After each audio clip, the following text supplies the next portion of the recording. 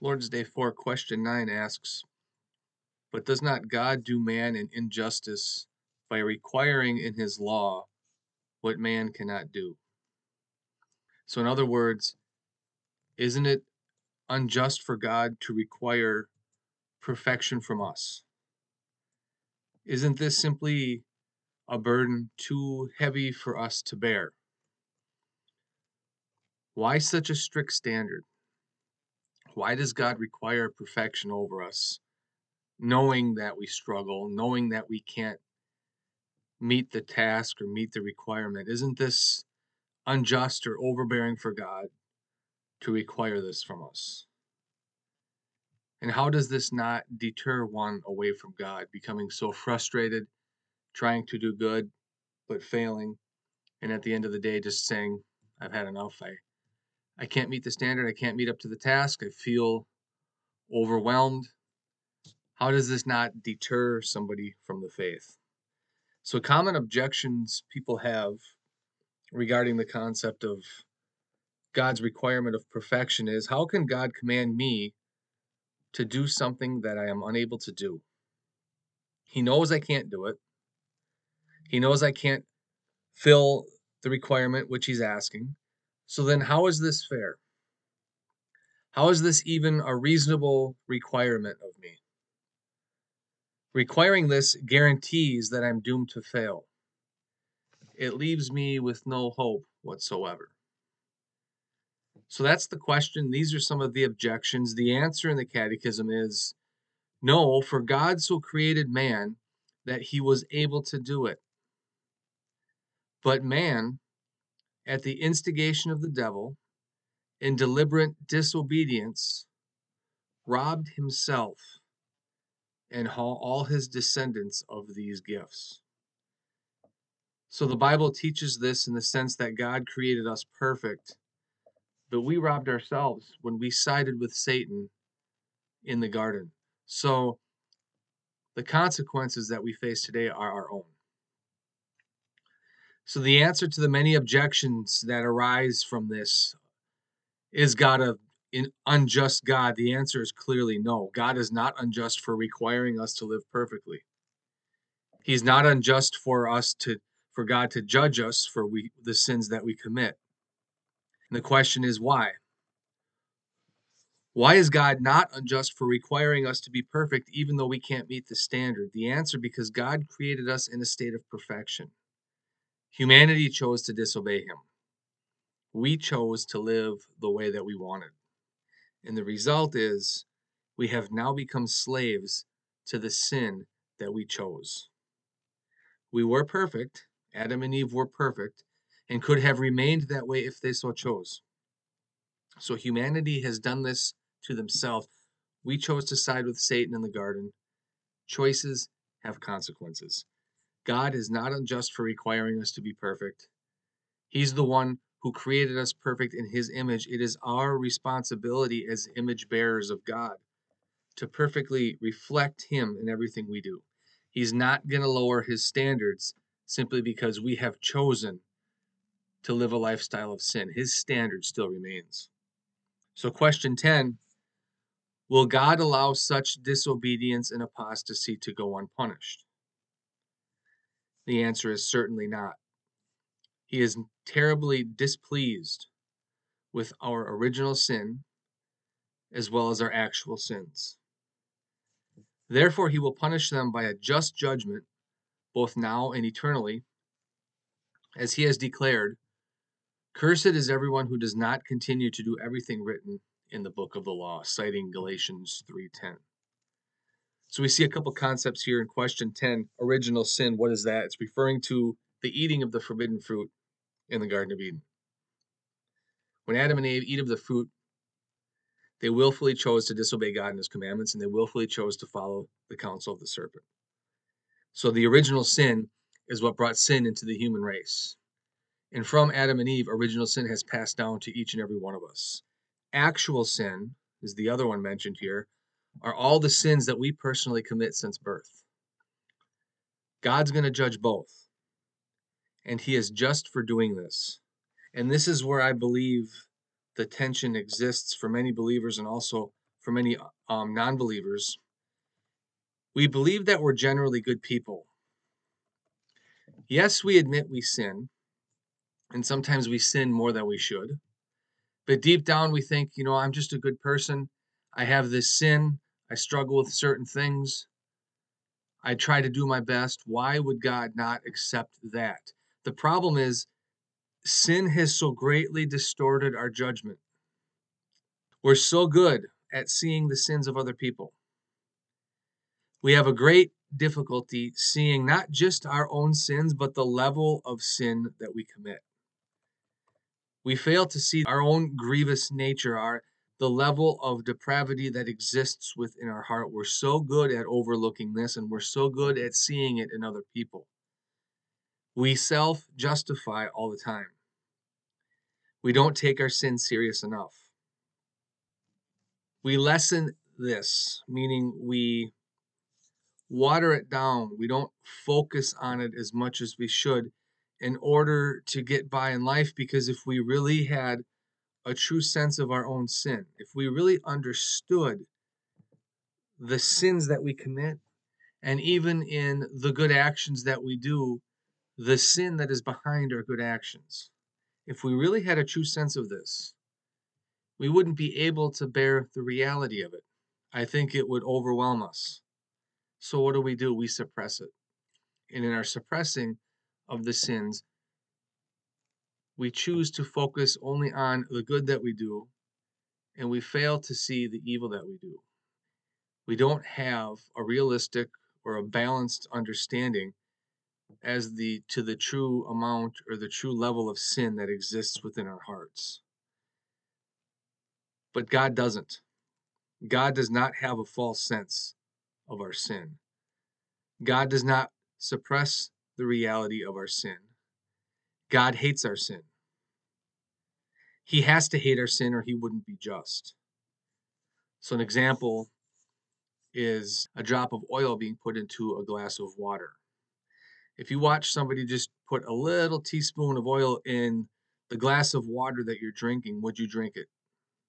Now, if you were out to eat at dinner and you saw somebody put a drop of oil in one of your children's glasses of water, would you allow your kids to drink it? What would you do? You would dump it out, you would throw it away, but it's just a drop of oil. It's just one drop. I mean, most of the water is it's still almost 99% water. You have that 1% of oil. What's the big deal? Can't you just drink the water with the oil? Can't you just allow your children to drink the oil with the water? Plus, if you saw somebody place a drop of oil in your kid's glass, would you simply say, oh, it's just a little drop? Or would you seek out justice for the action that was done? Of course you would. You would not just simply let that go by, let the person just walk away. You would want justice for that one little drop of oil. So think of it from God's perspective. He is holy. He is pure. He's like if you were to take water from a drinking fountain and purify it 7 times. There's no impurities in it whatsoever. And then you just take a simple drop of oil and put it in that glass. It's contaminated water. Just think if you put a whole quart of oil or a whole gallon of oil in a large bucket and mixed a little water with it. See how the level of sin and the amount of oil really isn't the problem. The issue is how corrupt our nature and our hearts are. Even the slightest hint of sin is horribly offensive to God, just like the slightest amount of poison in a glass of water is harmful to our bodies. See, the problem is we're always viewing the degree of our sin from our own sinful perspective. Our hearts distort the reality of how disgusting our human nature really is. But God sees us perfectly. He gives us the perfect diagnosis of our hearts. He sees how evil we are. And like the person who places only one drop of oil in your children's cup, God must judge us for our sinful actions. He must judge us for the injustices that we do. We may see them as small and harmless, but to God who is pure, these are great offenses. So then question 11, But is God not also merciful? And yes, God is merciful, and we're going to get into this on Lord's Day 5. We'll get into the mercy of God. But in the answer here, God is indeed merciful, but he's also just. Therefore, his justice requires that sin which is committed against the most high majesty of God, he also punished with extreme, that is, with everlasting punishment of body and soul. So looking at punishment, and it's a difficult topic today, a lot of people don't like to hear about this. What is punishment? Punishment's a debt that is due to the essential injustice of God, or to the justice of God, so to speak. So it's a debt that is due because God is just. Justice due to the violation of the law broken by an individual. God determines the measure of punishment by which the nature of the offense is. He repays everyone according to their deeds, which is a very scary concept. It's a very sobering concept, but it's true. In order for God to be just, he must repay everybody according to their deeds. So then why is there punishment? Punishment exists to vindicate God's righteousness. Sin must have its due. Sin must be punished. Justice requires punishment. The holiness of God must be honored. So the standard of all righteousness, we must all adjust to the standard. The standard is God himself. Deuteronomy 32:4 says, he is the rock. His works are perfect, and all his ways are just. A faithful God who does no wrong, upright and just is he. So if we find difficulty with this, it's probably because our hearts are in a state of imbalance in understanding why God has to be just in the concept of justice to begin with. Psalm 62:12 says, and with you, Lord, is unfailing love, and you reward everybody according to what they have done. God is perfectly just. He is perfectly loving. Both of these are true. But in the 21st century, within the Christian circles, within the past about 100, 150 years, we've shifted most of the emphasis on the love of God. And we've set aside the justice of God. We don't want to talk about that. We feel that in our evangelism, if we talk about God's justice, it's going to deter people away. They're not going to want to hear. And what we're saying is our faith really isn't in the power of the Word of God. Our faith is in our ability to convince people that God is love. And if God is love, people are going to easily, more readily accept him. People might go to church more. But if we talk about the justice of God, and we talk about the everlasting punishment that is due because of our sin, we feel as though that's negative, and we don't bring that to the front. We put that more to the back. What we're saying is we really don't have faith in the power of the Word of God. Rather, our faith is placed in our ability to convince somebody in their mind that God is a God of love only. We're not presenting the whole picture of God. So the question is it true that God is not angry with the sinner, but loves the sinner? And because God loves all people equally, he's forced to punish? The answer is no. The penalty of sin does not come from God's love or his mercy. The penalty of sin comes from God's justice. So there's a distinction between those who God punishes and those who God chastises. There's a difference. God disciplines, God chastises those he has chosen to redeem in love. He doesn't do this with all people. He just does this with his own. God punishes those who are evil, those who do not repent, and those who God allows to continue in their sin. So a couple verses here. God loves and chastises his own. Psalm 6:1. Lord, do not rebuke me in your anger or discipline me in your wrath. Psalm 94:12. Blessed is the one you discipline, Lord, the one you teach from your law. Psalm 118:18. The Lord has chastised me severely, but he has not given me over to death. Proverbs 3:11 and 12. My son, do not despise the Lord's discipline, and do not resent his rebuke, because the Lord disciplines those he loves. As a father, the son he delights. In Revelation 3:19, those whom I love, I rebuke and I discipline. So there's a category for those who God disciplines, who God chastises. It's his own, those who belong to him, those whom Christ has united to himself through faith. But on the flip side, God hates and he punishes the unbeliever who opposes him. Psalm 5:5. The boastful shall not stand before your eyes. You hate all evildoers. Nahum 1:12. The Lord takes vengeance on his adversaries and keeps wrath for his enemies. Romans 1:18. For the wrath of God is revealed from heaven against all ungodliness and unrighteousness of men, who by their unrighteousness suppress the truth. So we see here that God's wrath is revealed from heaven against those people. In Romans 2:5.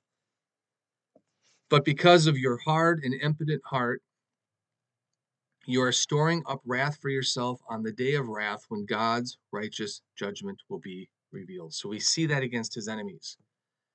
We see that against the unbeliever. God's wrath, God's justice, God's judgment. Chastisement also deters the believer from sin, meaning its purpose is to cause the backslidden Christian to look back and confess out of a sad heart the sins of the past. And we would refer to this as godly sorrow.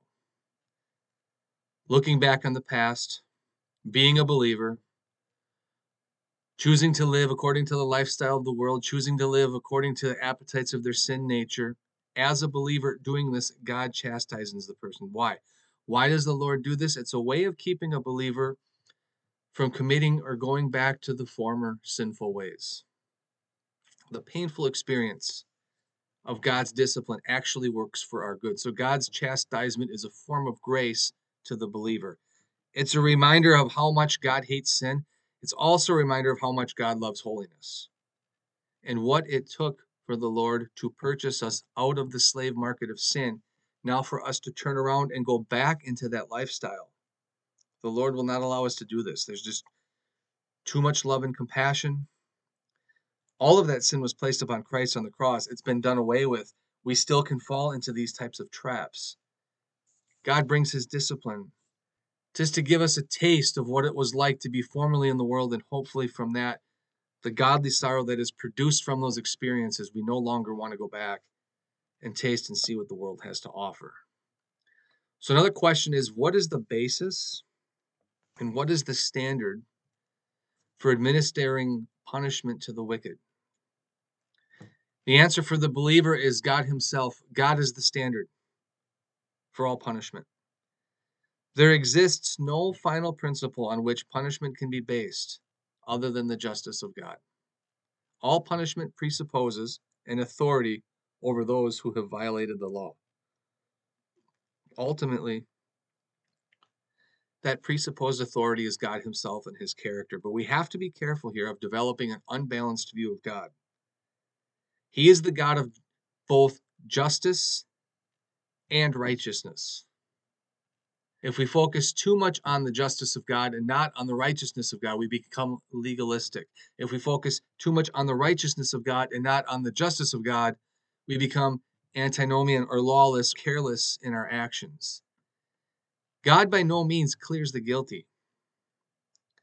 Yet he is merciful, he's gracious, he's slow to anger.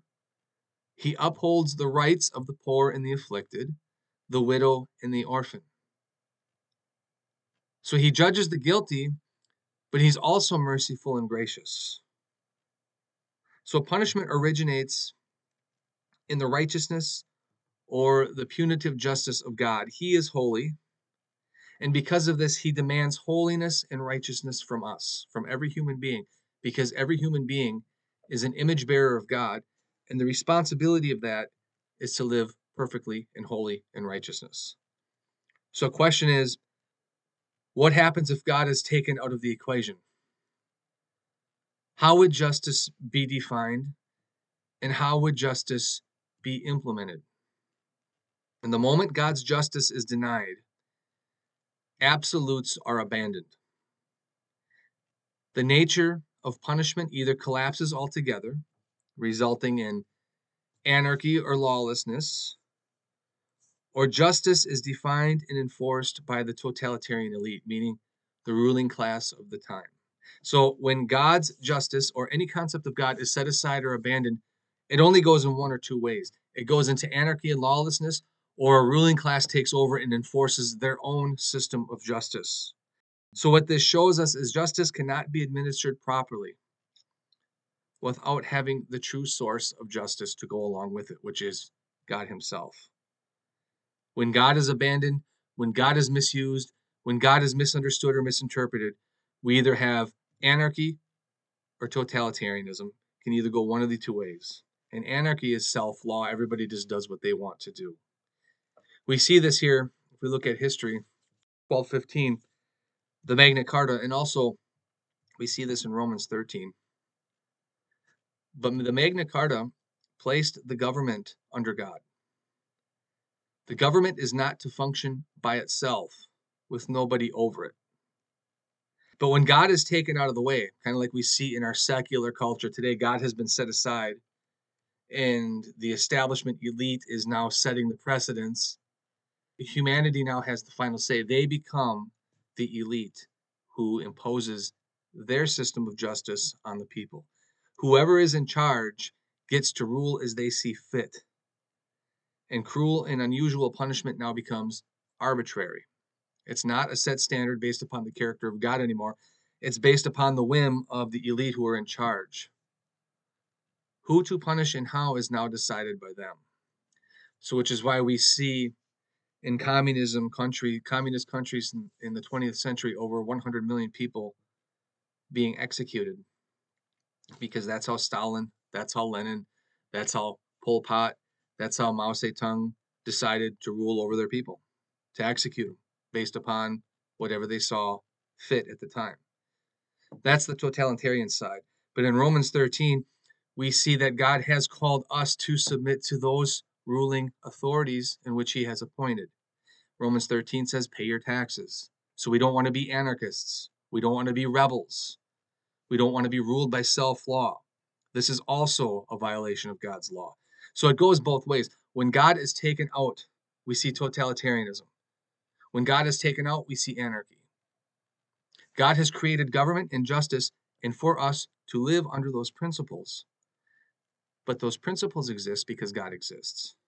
Once God is taken out of the way, anything becomes possible in that regard. As Herman Bavinck says, the decline of the ancient Christian world has also resulted in the modification, indeed the abolition and the banishment of the concepts of good and evil, responsibility and accountability, guilt and punishment. Society just simply starts to become undone, kind of like your shoe when it becomes untied, then it gets loosened, then the laces fall out, then eventually your foot slides out. That's kind of the decline that we see here in the past 100, 150 years here in the United States. The decline of the ancient Christian worldview in our country has resulted in the decline of our country as a whole. So along with belief in the justice of God, belief in justice on earth disappears as well. Atheism proved to be the annihilation of all justice and morality, meaning no God, no master. Sin and crime are not traceable to the evil will of the individual person.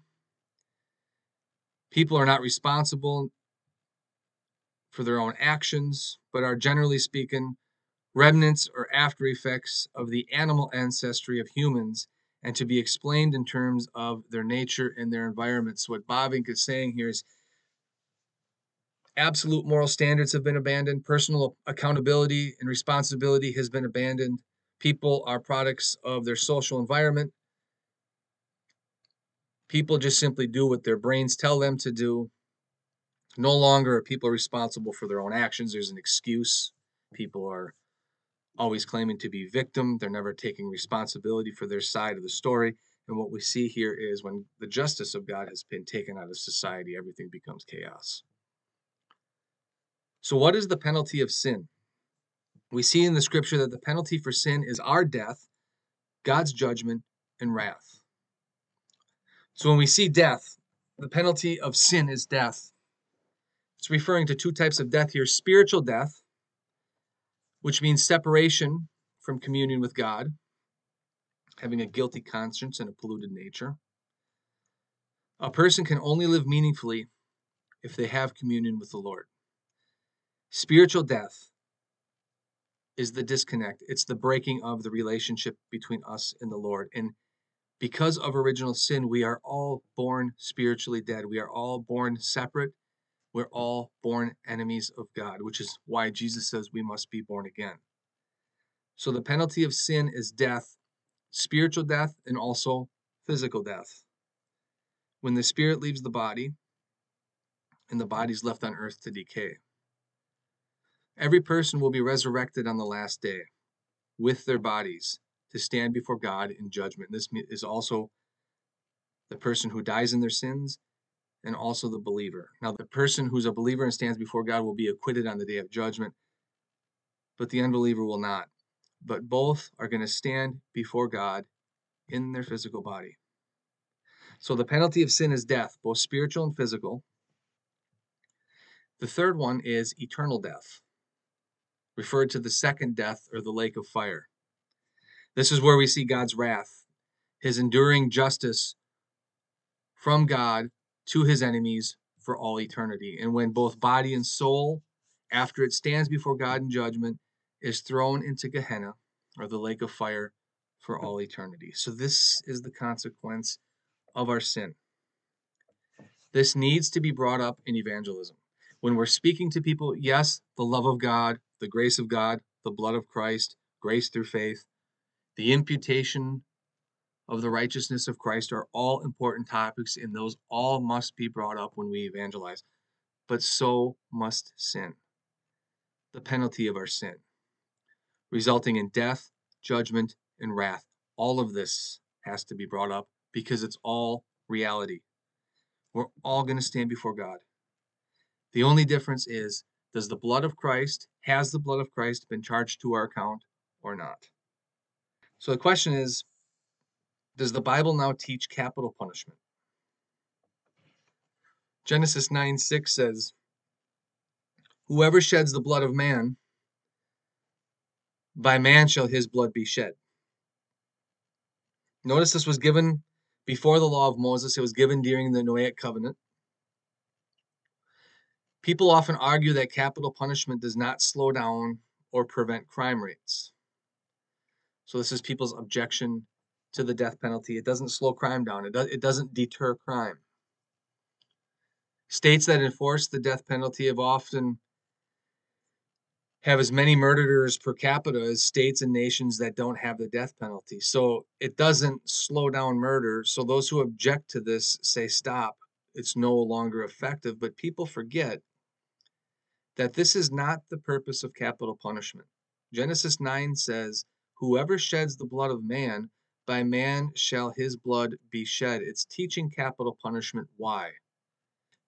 For the purpose of retribution and for justice, not to slow down crime.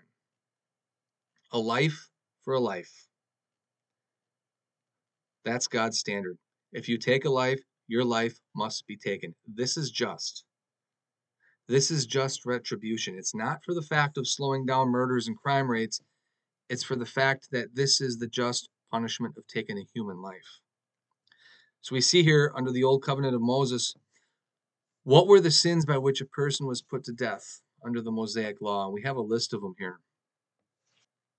Sins that were able to have you put to death under the Mosaic law were murder, cursing or attacking a parent, disobedience to parents, kidnapping, failure to confine a dangerous animal, human sacrifice, sex with an animal, work on the Sabbath, incest, adultery, homosexuality, blasphemy, perjury, and false prophecy. So these were the sins of the time during the Mosaic economy that you were put to death for. Now, we are not under the Mosaic law, the civil and the ceremonial aspects of the Mosaic law today. These do not apply to us today. But it shows us God's attitude toward these types of sins. They show us the mindset of God and the degree to which our sins appear before Him. All sin deserves judgment. All sin deserves God's wrath. There's no question there. Sin is what separates us from God. Sin is why there is pain and suffering in this world. But when we take a look at this list of sins, we're seeing that God had a special requirement under the Mosaic law during this time. People were put to death for these. So we can see why so many of these sins that are prevalent today are actually corroding our world from the core. It's not a question of economic status. It's not a question of education. It's not a question of where you are born. The problem in the world today is sin. Sin separates us from God. We are not living like He has created us to live. And because of this, we reap what we sow. And the wages of sin, according to Romans 3, is death.